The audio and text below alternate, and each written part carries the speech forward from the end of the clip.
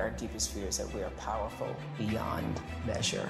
I will live every day as if there were a microphone tucked under my tongue. It's great to get in the game, but don't get in the game till you understand the rules, till you're an insider.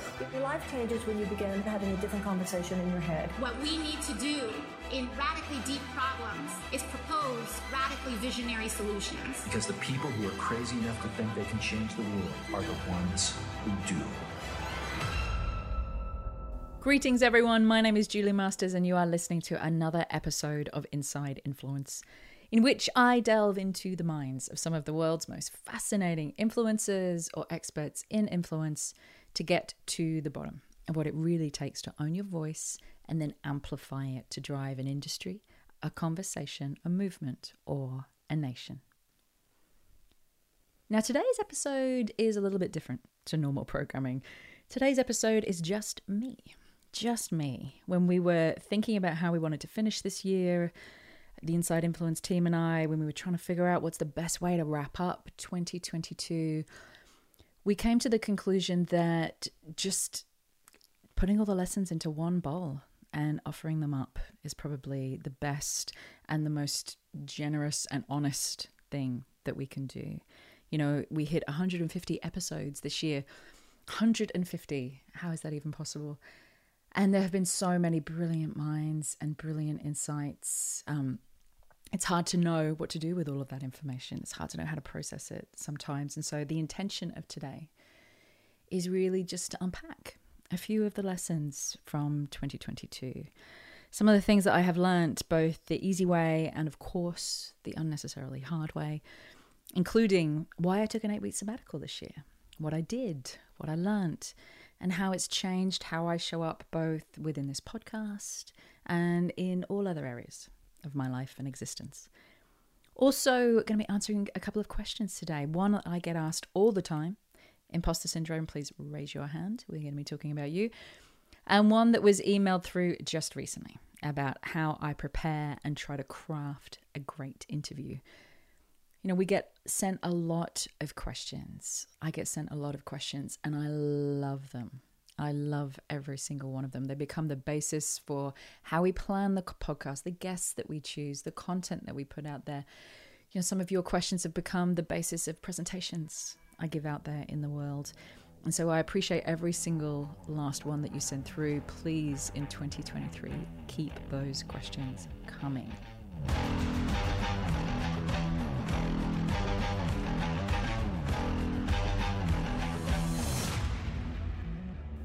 So, let's kick off. This year, it was a big one. I don't know any other way of saying that. It was a big one.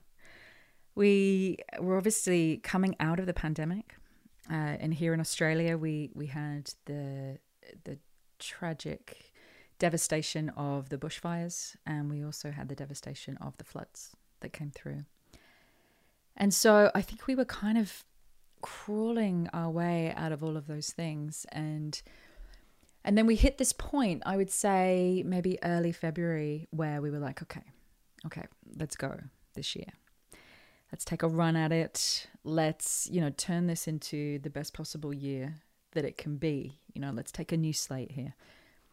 And almost as soon as that thought had occurred for me and for the team, COVID hit. It felt like everybody had COVID. We had somehow managed to avoid it over the last couple of years, and then Josh got it, my husband, the kids, then me, and it felt like 2 months of the year just disappeared in rat tests and being locked down and taking care of each other and making space for each other and trying to catch up, just trying to juggle and keep head above water. And on top of that, in our world, we also had a very personal decision to make. For those of you who know a little bit about our journey, my journey and my husband's journey with creating our family, involved IVF, involved a journey with IVF that spanned over, the entire journey was 10 years, but the IVF part itself was probably, 3 years, I would say. And during that journey, we had very fortunately ended up with embryos that we hadn't used. And so we had a small number of embryos in the freezer at our IVF clinic. Now, they had been there since we underwent IVF with my son. And so they had been there for nearly 4 years. And in that time, a lot of conversations had been had in our household, conversations about what to do, how to treat it, the different options that were available, how we felt. And every year my husband would say to me, are you ready? Because we had decided that we weren't going to have any more children. And every year I would look at him and say, nope, not ready yet. I'm not ready. And I did my own journey with that. I took care of myself. And eventually I had reached the point where I was ready, where we were ready to say goodbye. And so that was happening in the background there. And, as prepared as you are, there is a reality to certain moments in life that never truly hits you until you're there. And your knees get taken out a little bit from underneath you, or a lot. And the idea of how you thought you would feel just doesn't marry up with how you do feel. And that was very much one of those experiences for me. And so I kind of limped a little after that. I think my family limped a little after that and tried to reset, but nothing was really working. Nothing was really working. And as I thought about that, I went away for a little while, for a few days, didn't work. And I was sitting and I was thinking, what is wrong? I'm usually pretty good. I'm usually pretty good at resetting. I'm usually pretty good at turning over a new page and picking up the pen and getting on with writing. And all I could think of, the metaphor that kept coming into my head, the visual that kept arriving, was this visual of inhaling. Like it had been so much inhaling over the past few years, so much with, IVF and young children and the pandemic and the fires and the floods and everything that had gone on. My business, as many people's business, was pretty crushed by what happened during the pandemic. The events industry disappeared, and that's where we derive a large portion of our income. And my husband, his business also is in an industry that was severely impacted. So there was a lot going on. And it just felt like, it was constant inhales, just, you've also got the worry of family that you can't reach and 1,000 other small inhales that go along with juggling small children, whether you were locked in a house alone or whether you were crowded out. I just had this visual of inhaling and that I just couldn't inhale anymore. I felt like I hadn't exhaled in 3 years. And like I had taken this huge breath, and if I didn't exhale soon, I was going to explode. Now I hadn't yet, I hopefully wasn't going to let it get that far, but I could feel it. I could feel it vibrating under my skin. I could feel it vibrating in the periphery of my vision. I could feel something coming, and I knew that if I let it get any closer, it wasn't going to be good news for anybody. And, for those of you who are parents, for those of you who run a business, for those of you who are, founders, you will know that, let's metaphorically call it the mothership, but the parentship. When the parentship goes down, everything goes down. We are the fuel. We are the fuel of all. And we have a responsibility when we notice these things, however hard it is, to stop back and take care of them. We have to try and do it. And goodness knows I have not done it before and paid the price. And those around me have paid the price. And I always liken it to, when you've got that feeling you've got your foot on the brake and the accelerator at the same time, where a part of you is like, let's go. Like, we haven't had the opportunity to go for the longest time. Like, literally go, as in leave our house. But, metaphorically go, push with the business, get out there, create new things. We've been feeling kind of so static for so long. Let's go. And then there's another part, a quieter part that has its foot very firmly on the brakes, going, no, we're not going. Let's not go. There's stuff that needs to be tended to here. And guess what? We can't go to the next level unless we complete the last. And so, no. This is my vote, and it's no. And having your foot on the brake, if you think about an engine, you have your foot on the brake and your foot on the accelerator at the same time, what happens? Burns out, right? Burns out. The engine burns out. Blows a fuse. And that's what I felt I was on the edge of at that time, around about kind of April time. And so it all kind of shifted, or began to shift, one morning when I was going for a walk every morning in my local area. And we're lucky, we live in beautiful Sydney, Australia. And within a 5-minute walk of my house, in pretty much every direction, there is the harbour. There is a rock to sit on, a quiet spot somewhere, to watch seals, boats, birds, blue skies.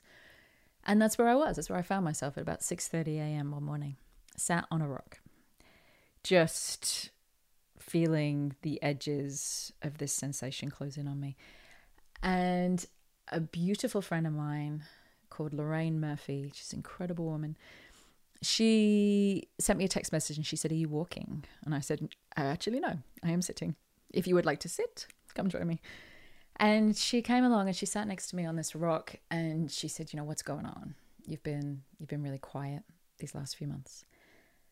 And I explained, and she looked at me, and I'll always remember it. She looked at me and she said, "If I gave you a magic wand right now, what would you do?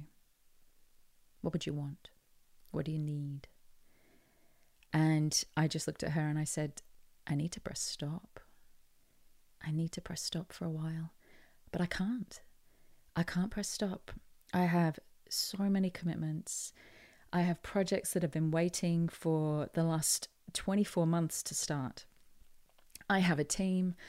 I have a content calendar that I have committed to. I have a podcast that, that I love, and guests locked in that I'm excited about. And yet, if you ask me honestly, that's what I need. I need to just press stop." And she just kind of looked at me with that look that people sometimes use when they don't need to say anything else. You just answered your own question. And so we got up and we walked away, and that conversation stuck with me for a while, but I still didn't do anything about it. I just kept moving, kept trucking. And then an email came through probably a few days later from Brene Brown. Not personally to me. She doesn't email me personally. But it was the newsletter that she sends out. And I think the title was My Sabbatical or something like that. And I read her newsletter, and she was talking about the fact that she was pressing pause for 8 weeks. I think it was 12, actually. She was pressing pause for 12 weeks. And that she wouldn't be heard from again for 12 weeks. She had cancelled all the commitments that she could cancel.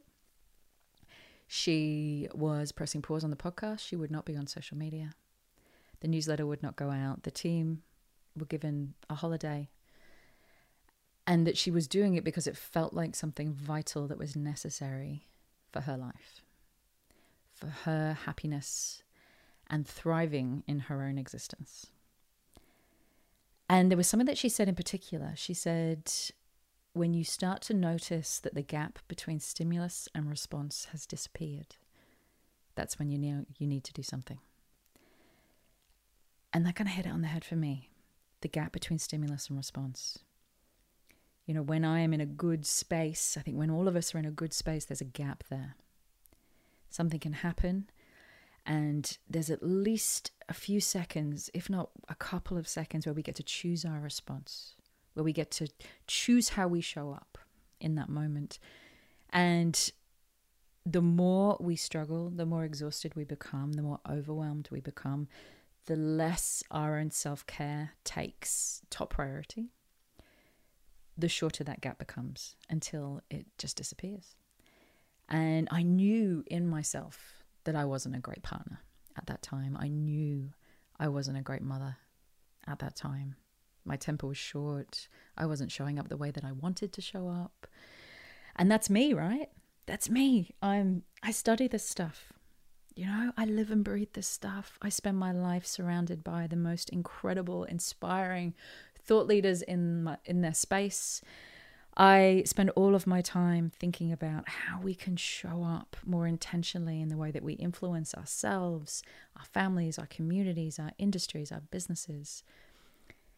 And I was not doing that. I was not in that space.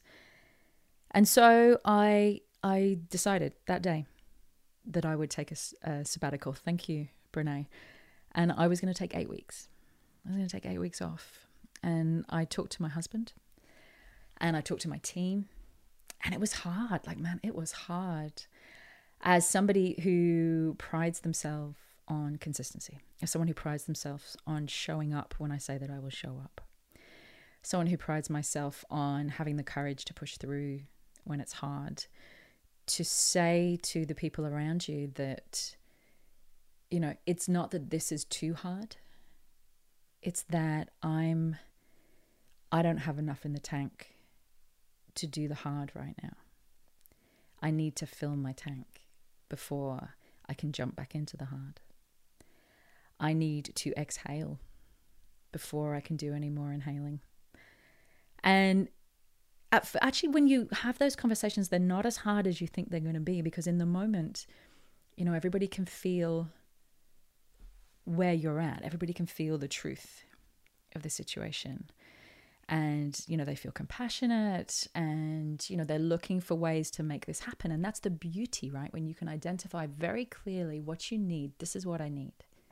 This is what I need to keep showing up for you and everybody else, for you and everybody that I love, everybody that I want to serve. And so this compassion kicks in, and it's amazing. It's amazing. It's a soft landing, usually, hopefully. But then, and this is important to know as well, this is important to talk about as well, also what happens after that is the blowback. The blowback.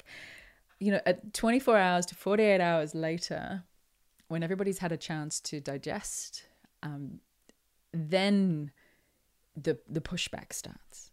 And it's not pushback from any other place than, you know, than confusion or fear or curiosity.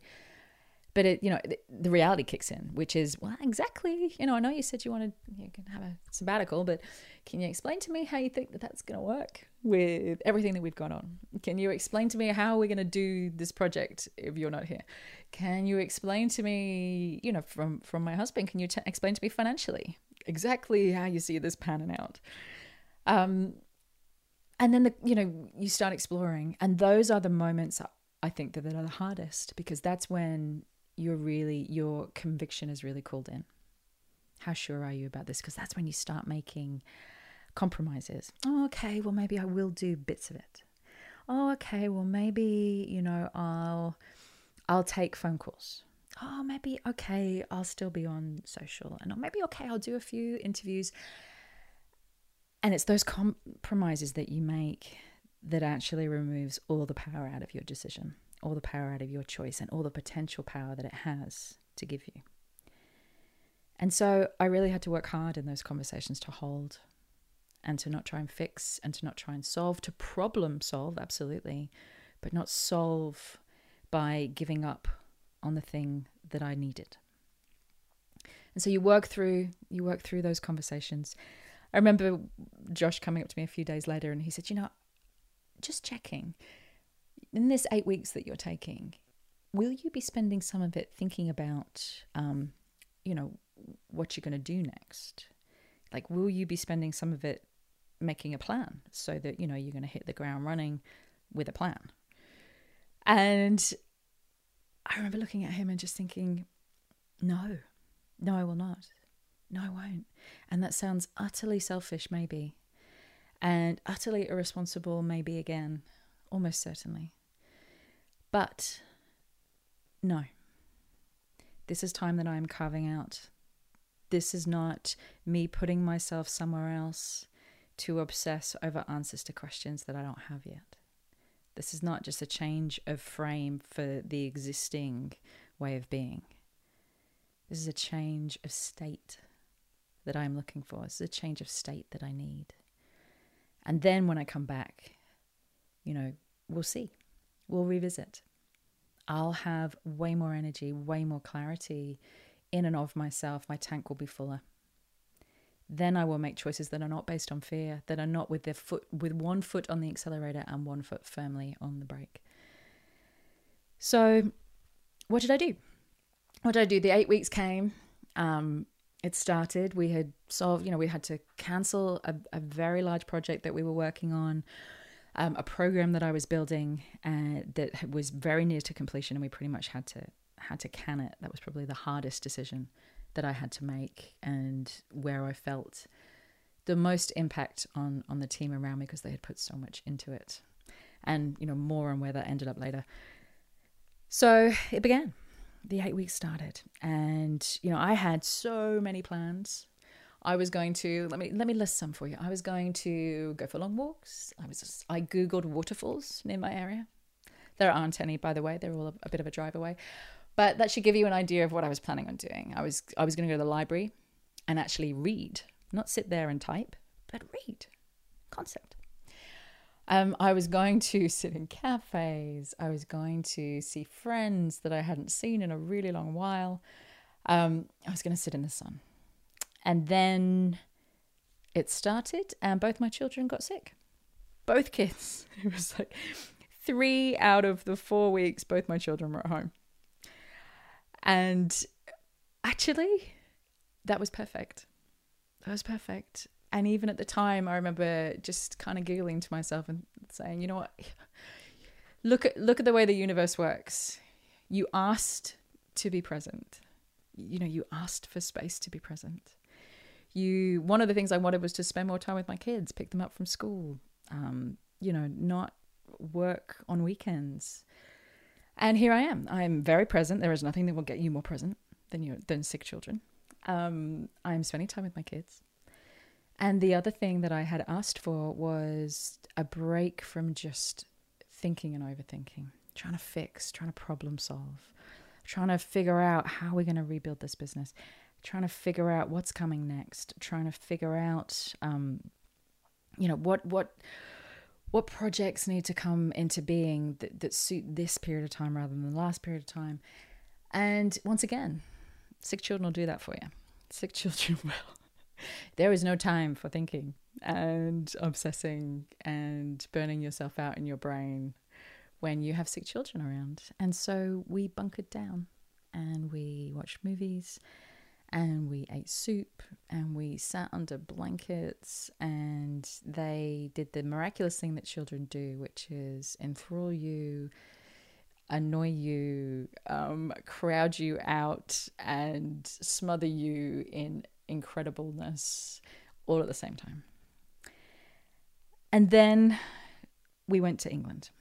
And so that was the first 4 weeks of the 8 weeks, and the second 4 weeks I went back home. And that going back home was really important to me. I got to spend time with my family again. I watched my kids play in my back garden. I had a few family members that were unwell, that unfortunately we needed to say goodbye. And even that had beauty to it, because I got to realize that I existed elsewhere, outside of this world that I have created for myself, this nation that I live in, this identity that I have built. There's nothing like showing you that you exist outside of your identity, like going home and having everybody, know you as your previous identity. Having everybody know you as something else, something altogether less complicated.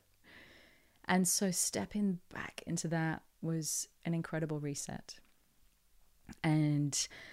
And also spending time with my parents, my family, who I had not seen in nearly 3 years by that point. So that's what I did. What did I not do? Well, I did not check email or social. I did not try to solve anything. And that was really hard and really big. Usually if I have some space, I have a list of problems that I need to solve, of questions I'm trying to answer, of ideas I want to explore. And this time I just didn't. This time, anytime that kicked in, I hit the mental delete button and I tried to give myself permission to be without producing anything. Permission just to exist without having to contribute in any way or be productive. Just permission to be. In fact, I made a deal with the universe while I was away. And I said, you know what, if I've been doing what I do for 20 years now, and I love it, but something's not flowing right for me right now. And if this is an unhealthy relationship, as in if I love it and it doesn't love me anymore, then that's okay. I just need to know. I just need to know, because there are other paths for me to explore. There are other things that I could do, ways of creating and weaving my life that I could be passionate about. But I don't want to chase after something that doesn't want me. And so if this path, if this work has fallen out of love with me, if that's why I'm not feeling the flow anymore, I'm not feeling the genius or the mastery move through me right now, if I'm just feeling like pressing stop, then that's okay. But I just need to know. And that was my deal. That was my deal with the universe. And, the truth is I came back not feeling raring to go, but willing to let go, willing to walk further down the path, willing to keep going on the road for the love of the road, as opposed to any particular expectation or bar or KPI that I had placed on myself. There's a mentor that I have, a beautiful woman, and I remember once asking her about parenting, and she's just an amazing, both her and her husband, amazing parents. And we were out in her back garden one day and we were picking vegetables for dinner, and I said to her, how do you parent? Like, what's your philosophy for parenting? Because I am making this up as I go along. And, some days I do well and some days very much not. And, I'd love to learn from you. And she said this one line that will probably always stay with me. She said, my number one rule for parenting is hold on lightly, let go tightly. Hold on lightly, let go tightly. And that, I think, was the shift that the sabbatical brought for me. I had been, holding on so tightly to stop from things from falling apart, from holding on so tightly to, my family, holding on so tightly to ideas, to where I thought I should have been versus where I was. And the sabbatical just enabled me to just unprise my fingers and start to hold on lightly and let go tightly. And that has probably made the biggest difference this year. So what did I decide to do differently? What's changed since then? I mean, all of this happened June, July of 2022. What changed? Well, the biggest thing that changed is making regular times to reset. As somebody, and any entrepreneurs out there and founders out there, you'll know, who spends a lot of my time just chucking spaghetti at the wall, seeing what sticks. Every so often, you got to wipe that wall down before you start throwing more spaghetti. And that has become a regular part of my flow, a regular part of my flow, regular resets. At least every 90 days, a day or two, if I can, just to reset myself, reset my energy, reset my intention. Also, a part of that is realizing that the most important moments of my life, the moments of my life where I look back and I think, that's where it shifted. That's when that idea dropped in. That's when something new happened that took me in a whole new direction. They all happened without exception in the void.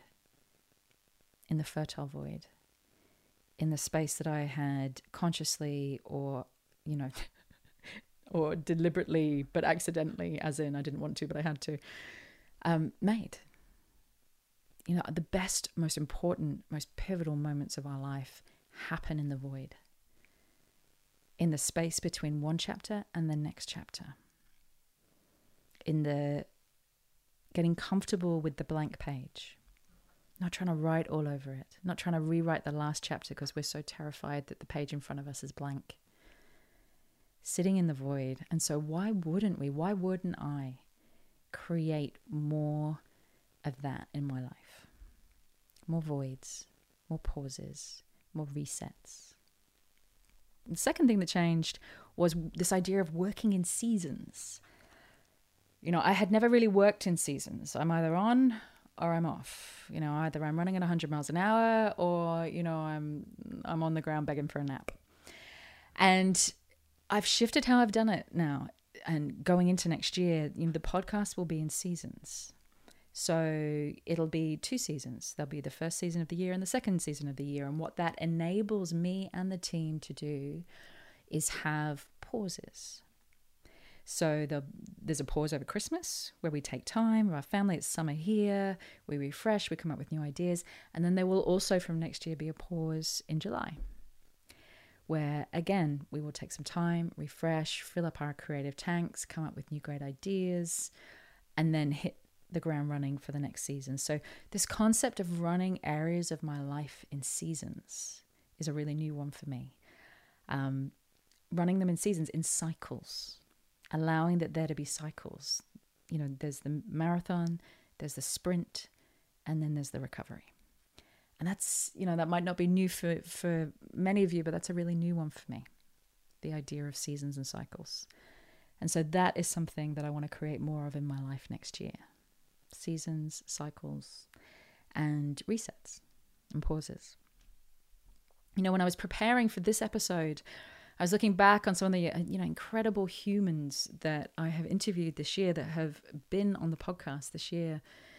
And, this idea of the Great Reset was such a strong through line. I don't think I realized at the time, but I was, going back through all of my interview notes, and it's there pretty much through every single conversation.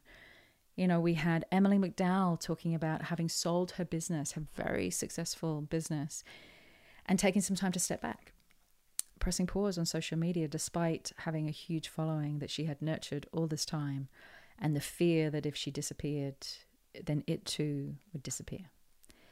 And Jeff Immelt, the previous CEO of GE, the leader who led GE through and in the aftermath of 9/11, and who left GE at a very controversial time. His tenure is, he says himself, at best called controversial. There was a lot of detractors of the decisions that he made, a lot of critics of the decisions that he made during that time, and the pause that he took afterwards to reset and choose to rewrite his own story as a leader. I will not let that be the defining narrative for me. I will pick up the pen and write my own narrative, literally in the book that he wrote, and also in the incredible work that he's gone on to do. We talked to Raj Sisodia, the author of Conscious Capitalism. He was talking about his recent break and what the break that led him to write the book that will be due out next year. We'll have him back on to talk about it, which was Awaken, which was a point in his life that became a bend in the road, a moment where everything changed. Elizabeth Lesser, the author of Broken Open, talking about the Phoenix process and how at various points in our lives we will all be asked or called to step into the fire, or forced to step into the fire. And it's how we respond in those moments when we step into the fire that gives us the ability, the capacity to be transformed, to let it burn long enough, to face the burning for long enough that we are able to be transformed and emerge as a phoenix from those moments. We talked to Victoria Labalm about risking forward, about pressing pause on what you are doing right now and looking at the next big leap that you want to take and risking it. And that included trusting the idea that leads to the idea. Oh my goodness, the amount of times I have said that out loud and to myself this year. Trust the idea that leads to the idea. And then also the incredible Leslie M., who talked about swagger and how the biggest part of developing swagger, showing up with swagger, arriving and owning the room fiercely and with gravity and this sense of being bulletproof, it only comes when you know how to take a punch, when you are willing to take a punch. And in those moments, stop, recover, make sense of what happened, and then get back in the ring.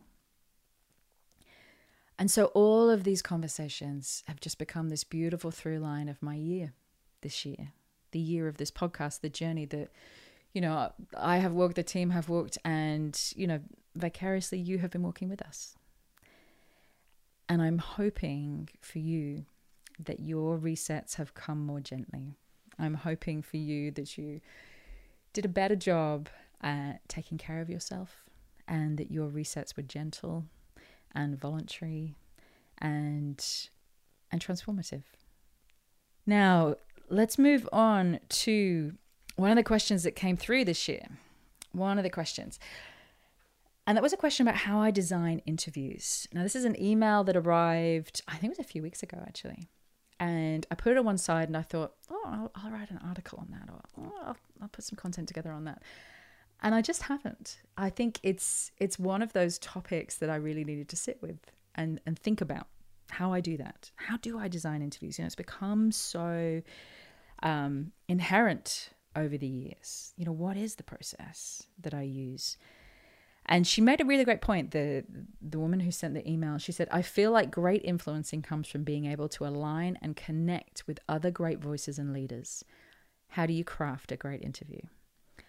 And so there are many ways. The answer to the question is there are many ways. However, this is my way. This is my way that I have developed. Now, here's the truth of this question. I did not start out as even a good, I was about to say great, no, good. I did not start out as a good interviewer.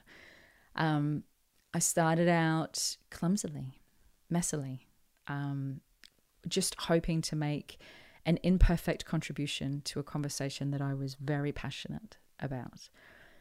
And interviewing is something I had to really learn. It's something that I had to develop deliberately as a skill. So, if there's any kind of myth out there that this is something that comes really easily or something that some people are just born to do, not true, or at least not in my experience. So how have I learned to do it? Well, firstly, research. You're not going to be able to craft a great interview unless you have empathy and curiosity about someone else's life. So I think every great interview starts there. It starts with diving into somebody else's world. And the way that I do that is watching videos mainly. I like to watch videos. I'd love to say that I have time to read every single book that comes my way, but usually I don't. There are some exceptions, but usually I don't. Usually I will read articles, if I read at all, where they've mentioned some key topics or some key pieces of content from the book that they have just written.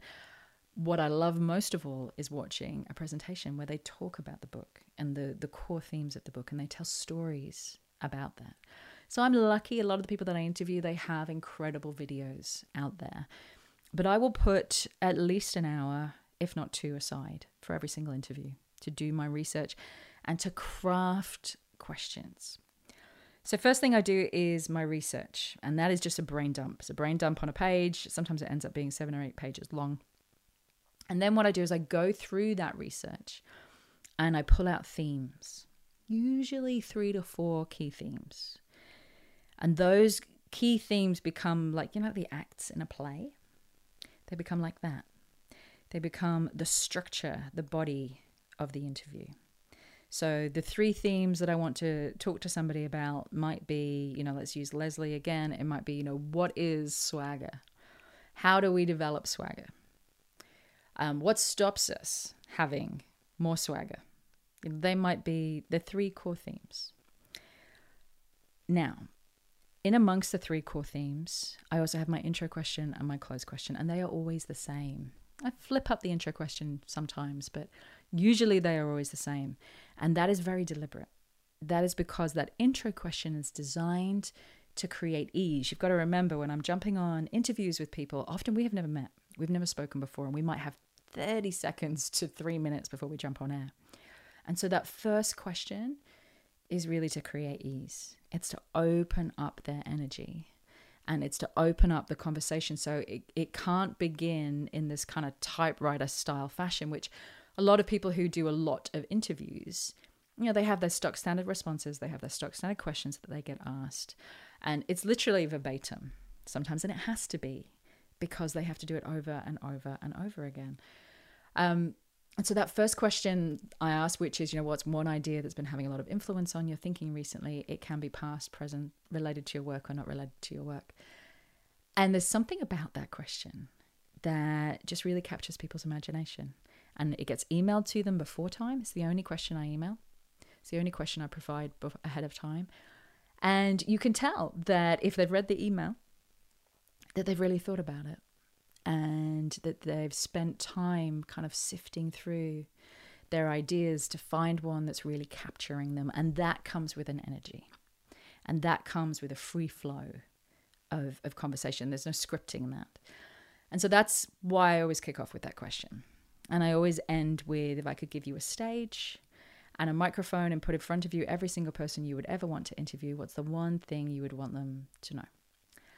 And the reason for that question, again, very deliberately, is it forces, the end of the funnel. If you imagine the interview is the funnel, we put in all this information, all these ideas, all these stories. This is the bottom of the funnel. What 2 or 3 drops, if I can't handle anything else, if my day is long, my head is overwhelmed, my brain is melting, if I can't handle anything else, what's the 1 or 2 drops that I can take with me right now in action? So it's a very deliberate way to finish. So we have our beginning, we have our end, and then we have our 3 kind of core themes. Then what I do is I start to frame the questions that go underneath these kind of core themes. And a lot of that is about, when I really sat and thought about it, a lot of it is about energy. A lot of that is about, okay, so tell me, so you've got the practical questions, the one that kicks in your brain. Tell me how to do that. Exactly how does that work? But if you keep somebody in practical questions long enough, it's going to become a very surface conversation. Their energy is going to get really, really stilted. You're asking them things that they know inside out. It's very technical. So then you need to drop. And that might be, tell me how that's impacted your own life. Tell me how that's changed your own decision making. What's the one moment where you really felt that kick in for you, and what was happening? So we drop, we shift energy. I was interviewing Cody Keenan, Barack Obama's speechwriter, yesterday. And when I was developing questions for him, and I was reading his new book, this is a book that I very much made the time to read, because I was so looking forward to it arriving. It's Grace. It's incredible. Pick it up. Please read it. And when I was going through that book, I know Cody well enough to know that he wants to talk about larger concept ideas. He wants to talk about the direction that America is going in from a community and from a philosophical standpoint. If I'm designing questions for him, they need to go all the way up the chain, from the practical, what does that look like? What's your process? Up to give me a story of a moment in time, up to, how do you see that playing out? What are you worried about right now? What's keeping you up at night? How do you see the communities within the USA coming together? How do you see that? What's that going to look like? What's that going to take? And so for him, I knew that it would have to expand and contract, expand and contract. And so, I think when I'm designing questions, that's what I'm looking for. It's the flow. I can read a whole bunch of questions in a row and already feel my energy start to kind of shut the all practical questions. So then I add in some more and I can feel it shift. So it's very much just feeling into that journey. The other thing that I don't do so much now, I should do more, and I haven't done for a while, but I did very much at the beginning, was studying beautiful questions. There are a few interviewers out there that just ask the most incredible questions. Tim Ferriss is one, Brene Brown is another, This American Life is another, On Being, Krista Tippett. I could just keep going, but those guys alone, there's a wealth of knowledge. And I have a note on my phone, and when I'm listening to their podcast, when I'm listening to their interviews, if I hear a beautifully phrased question, I'll write it down. I'll keep it. They're like little gems for me. And so I have a long list of beautifully phrased questions, and often I'll go back to it. If I'm struggling for how to phrase a question, or I'm struggling for an in on a topic that I want to unpack, but I don't know how, I'll look at those questions, and usually there's a clue in there somewhere in the phrasing of one of their questions that kind of unlocks that topic for me. And so that is my process. That is the process that I go through when it comes to trying to craft, doing my best to craft great interviews for y'all to listen to. Now, the next question that I wanted to answer as part of this episode was one that I think I have been asked more than any other question this year, and probably any other year. And that is the question of imposter syndrome. So what is imposter syndrome, and how do we move past it, through it, fight it, beat it, whatever language you want to use?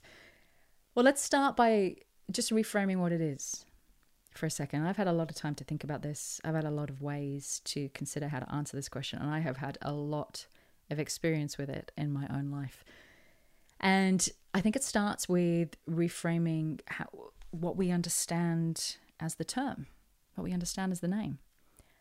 For me, imposter syndrome, what it has come to be is it has come to be an alarm, a very reliable, very loud alarm that tells me when I am at the edge of my comfort zone, when I am at the edge of the next leap, when I am at the edge of going to the next level. It's an alarm bell that goes off when I am just pressing up against that edge. And it's the reframing of what imposter syndrome is that has enabled me to shift it in my own life pretty effectively now. Because no longer do I feel that imposter syndrome is something coming to get me, a monkey on my back, this kind of devil that I have to outrun. Now I have a very different relationship with it. Now it is a signal. It's very clean. It's a signal. And it's a signal of something good. And I have enough experience behind me to know that every single time I have fronted up in those moments, something good, something important, something transformational has happened. And so it's lived experience that signal is something that I can run towards as opposed to run away from. So that's imposter syndrome as the word, the language itself. Now let's look at what we do with imposter syndrome, or what I used to do with imposter syndrome very frequently was, we've got our core imposter responses. Core ones, we obsess. We obsess and we obsess and we obsess about something. Something that's coming up, something that we've said yes to, something we feel like we might have to say yes to, something that, we think we're capable of doing, but we're just not sure. We just turn our brain into mush, running over it and over it and over it and over it. The next one is we hide. We obsess and we hide. And so we say no.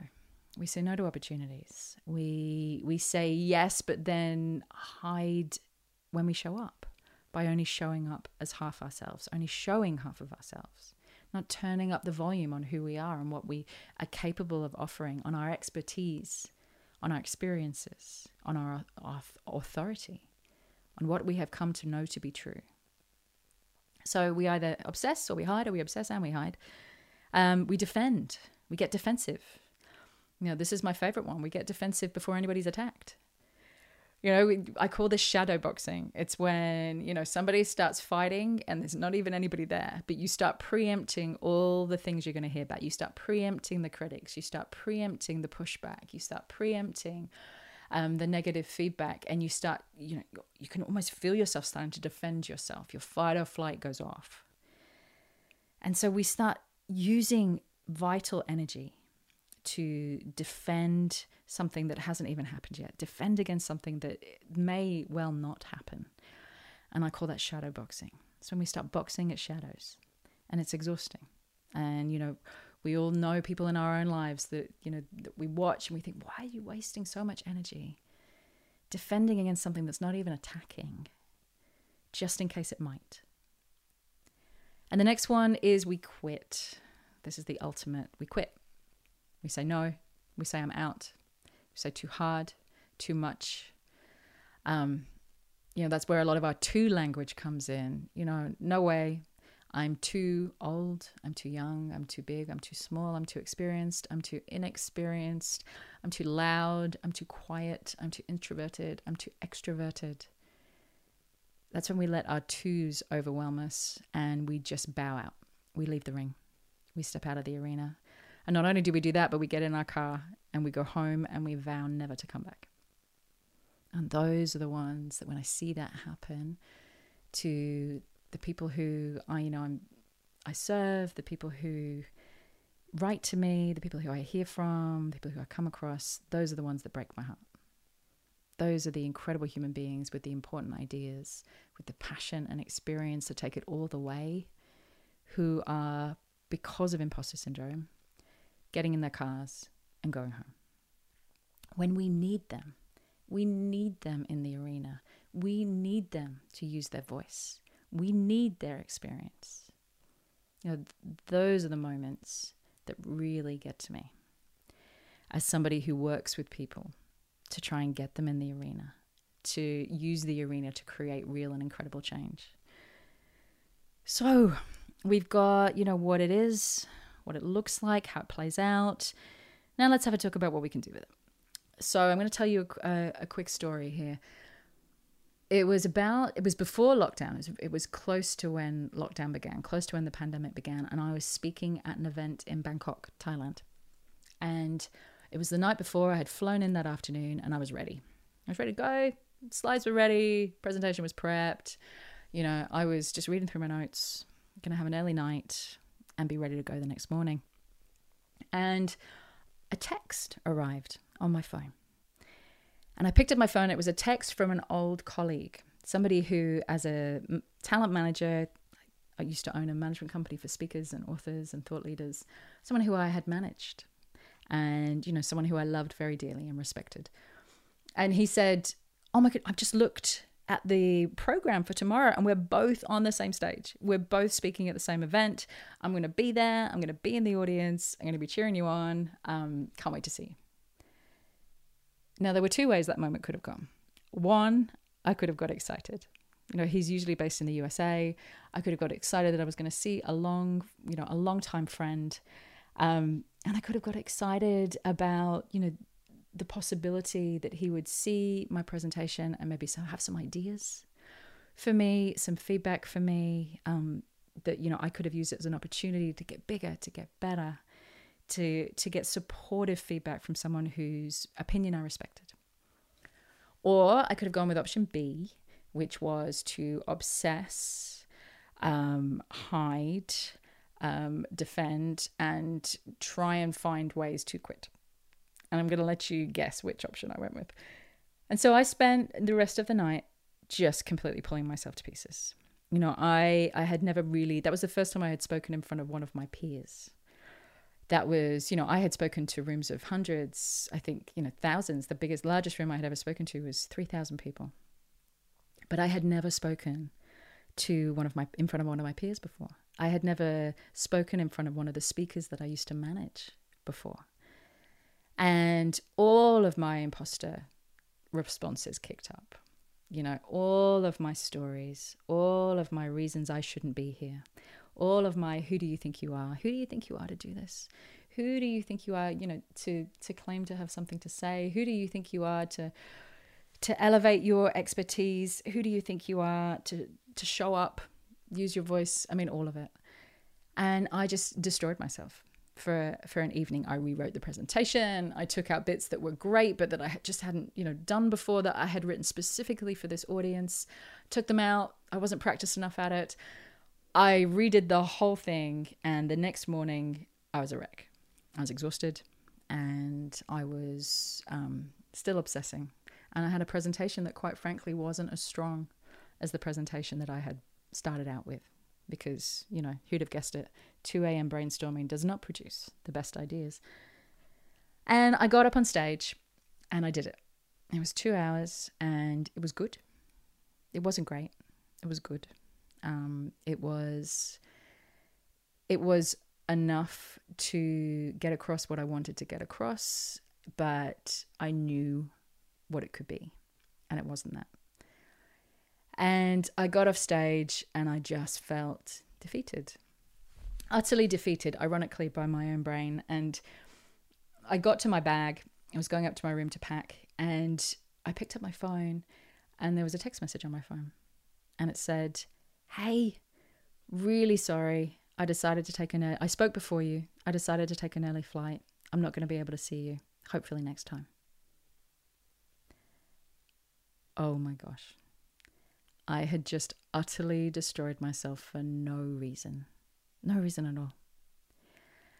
And it was in that moment, I'd say, that things changed for me.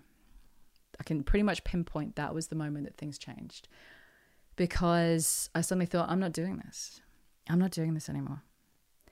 You know, if the presence of one human being, if something that is completely outside of my control can send me off a ledge, then something's got to change. Because I am the only person who gets to control how I show up. I am the only person that says whether I have a right to be there. I am the only person that sets my state.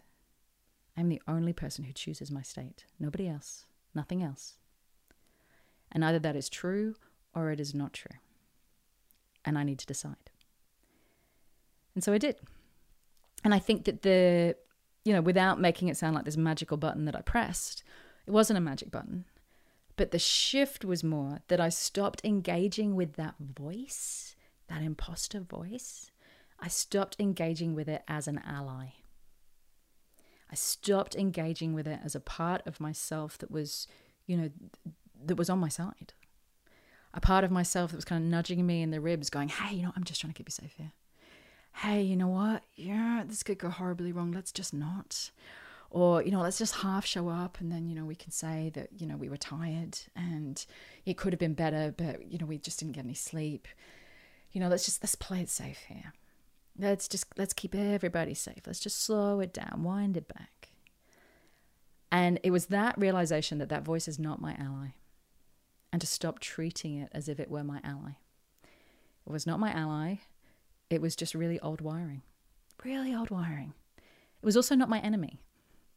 It's just really old wiring. It's an alarm that goes off somewhere in my consciousness as a reminder that I have hit the edge of something and nothing more. Nothing more. And now when it kicks in, because it still kicks in, don't get me wrong, it doesn't go anywhere. It still kicks in. But now when it kicks in, I can recognize it for what it is. It's usually 24 hours, 36 hours before something big that I'm about to do, a big pitch, a big presentation, a big podcast interview. And, it'll go off like clockwork. And it usually sounds a little bit like, oh my God, I have no idea what I'm doing. I have no idea what words are going to come out of my mouth. I can't remember a thing. And even if I could remember, I'm pretty sure all of it is nonsense. And I should probably just pull the pin right now. Let's pull it. And as soon as that narrative, because it is like a broken record, it's the same every time. As soon as that narrative kicks in, then or now I am able to go, oh, there you go. There it is. There's my alarm bell. That's my alarm. And you know what? We never pull out. We never pull out. We never quit. We always show up every single time, and every single time it's just fine. Sometimes it's great. Sometimes it's just good. Sometimes it's a learning experience. But every single time we show up, it is just fine. We never wished that we had pulled the pin. So, thank you. And let's keep moving. Let's keep going. And so that was the shift for me. And it happened, as I said, in that one day in Bangkok. And I'll never forget the moment where I stopped treating the imposter as an ally. And instead started treating it as an alarm. Simply an alarm. Well, I think that is the most amount of talking I have ever done on this podcast. The team are going to well and truly regret giving me a microphone without somebody else to distract me. What's on the radar for next year? Well, big things. Maybe more of this, maybe more of me talking. I don't know. Let me know if it's something you want me to do more of. If you want, some of your questions answered, or whether I'll just show up once a year with a bit of a review and a little Q&A. Also, in breaking news, the program is back on. My program is back on. This has been a labor of love for the past 2 years. We got it so close to launch. And for all of you who are looking forward to the launch this year and who are watching the emails come through, it broke our heart just as much to pull it. But I promise you, the energy that we were able to put into it when I came back, and the new ideas and the new stuff that is in there, it is my best work yet. It is 20 years of all of my experience creating thought leaders, creating influencers, building authorities in their space. It is everything I know in one blueprint. So watch out. If you're not already on the wait list, jump on, please jump on. We'd love to know that you're there. If you go onto my website, I think it's under masterclasses. It's called Rapid Authority at the moment. Jump onto the wait list, and that way you will be the first to know when it launches early next year. So that very much is coming up. Other than that, there'll just be more incredible guests, more incredible human beings, more incredible people, trailblazers who are out there making a big difference with their ideas. And I'll be bringing you as many of those as humanly possible. It's ultimately one of my favorite bits of my world, getting to do this podcast. As for the break, I'm going to be mainly eating baked salmon. No turkey this year. None of my family like turkey, as I have discovered, and I'm not that keen on it either. So this year it will be a baked salmon, either baked well or baked badly, but baked nonetheless. I will also be drinking plenty of rosé, and I'll be binge watching The Crown. So if there's any other binge-worthy recommendations of shows that you have for me, they are gratefully received. Please send them on in. I will have the time, because I will have made the time to reset before kicking off for 2023. On that note, and for another year, I just want to say thank you. Thank you for listening. Thank you for emailing. Thank you for sending the messages. I read every single one. I promise you, I read every single one. And they always arrive at exactly the right moment for me and for the team. So it is a gift that you give us when you get in touch and send us your thoughts and questions and ideas, or a snapshot just in where you're at in your life right now and where you're at in your own journey of influence. But more than anything else, I think I would just like to thank you for showing up. Thank you for showing up on this journey. It's not an easy journey. It's a journey of courage. It's a journey of consistency. It is a journey of conviction. And it is hopefully a journey of care, of caring for yourself, for everybody around you, and for the journey that you get to take people on. And it is an honor to walk this road with you. So Merry Christmas. Happy 2023, and I will see you on the other side. Thanks so much for listening. I hope you enjoyed this episode and have seized hold of at least one tool, idea, or mindset that will help you start raising your own level of influence. Now, for those of you who want to take the next step in your journey, or would just love a roadmap to becoming the most influential voice, idea, or brand in your space, then I have good news. You can now download the latest updated version of my ebook, The Influencer Code, from my website, juliemasters.com. Also, there's a link in the show notes. Just pop in your email address, and I promise I will not spam you, but it is jam-packed full of ideas, tools, and case studies that I have come across in my now 20 plus years of doing this work. Not to mention the 7 areas and 7 core questions that I have found to be hands down the most valuable when it comes to immediately lifting your ability to make an impact. Download it, keep it, share it, juice it for all it is worth. I hope it makes a massive difference in both your career and your business. Thank you always to my co-founder and the main brain behind this podcast, Lauren Kelly. You kick my butt in all the right ways. Thank you for making it happen. And if you did enjoy the show, then we would love you to share this podcast and leave us a review on iTunes, Google, Stitcher, whatever your platform of choice happens to be. And don't forget to subscribe to make sure that you never miss an episode.